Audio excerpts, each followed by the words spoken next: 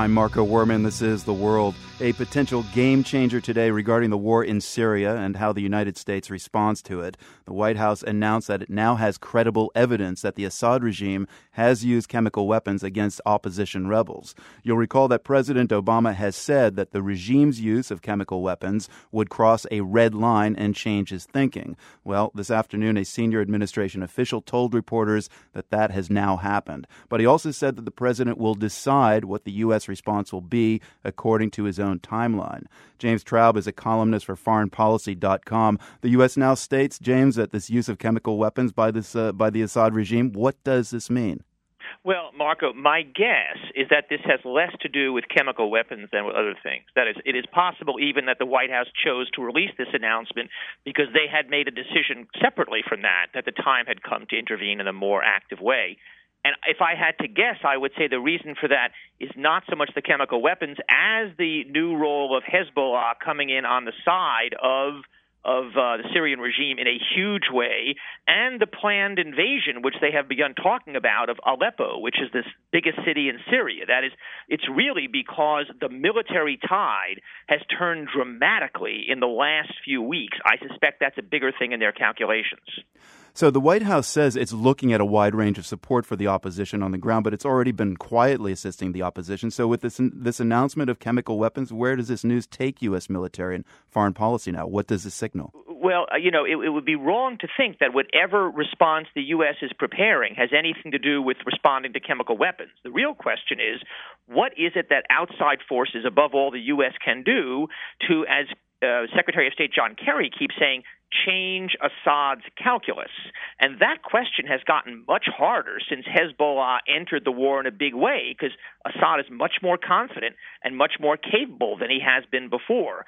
And so I think what they're thinking about at the White House is arming the rebels by itself enough, given how much worse the threat has gotten, or do they also have to do things like use sea-launched and air-launched missiles in order to try to, as much as possible, destroy Syria's air force, which has been used to devastating effectiveness against both rebels and civilians in recent weeks?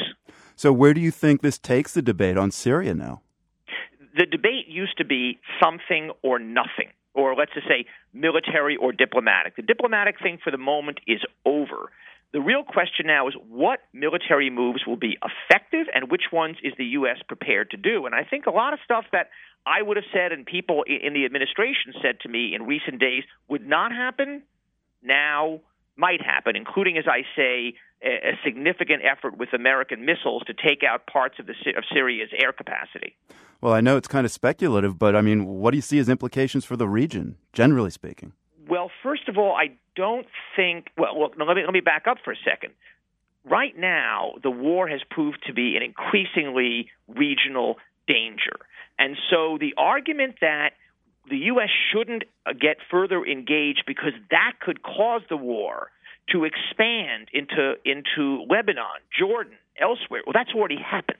And so the idea that we must not do that to prevent regional expansion, that's really not on anymore. Now the question is, can the U.S., by acting, possibly stanch the flow of that? And I don't know if that's possible, given that we now see Iraqis fighting on both sides. We see Hezbollah. We see increasing numbers of Salafists and al-Qaeda affiliates coming in. That genie is out of the bottle already. Earlier today, the big news on Syria came from the UN. It was the death toll rising to well over 93,000. Earlier this week, Bill Clinton joined the voices calling for more vigorous intervention in Syria. Now this news of chemical weapons. Do you think that this was the week the pressure got too much for the White House? Yeah. I mean, as I say, I actually think that a lot of it had to do with the victory in Al-Qusair of the Syrian forces last week.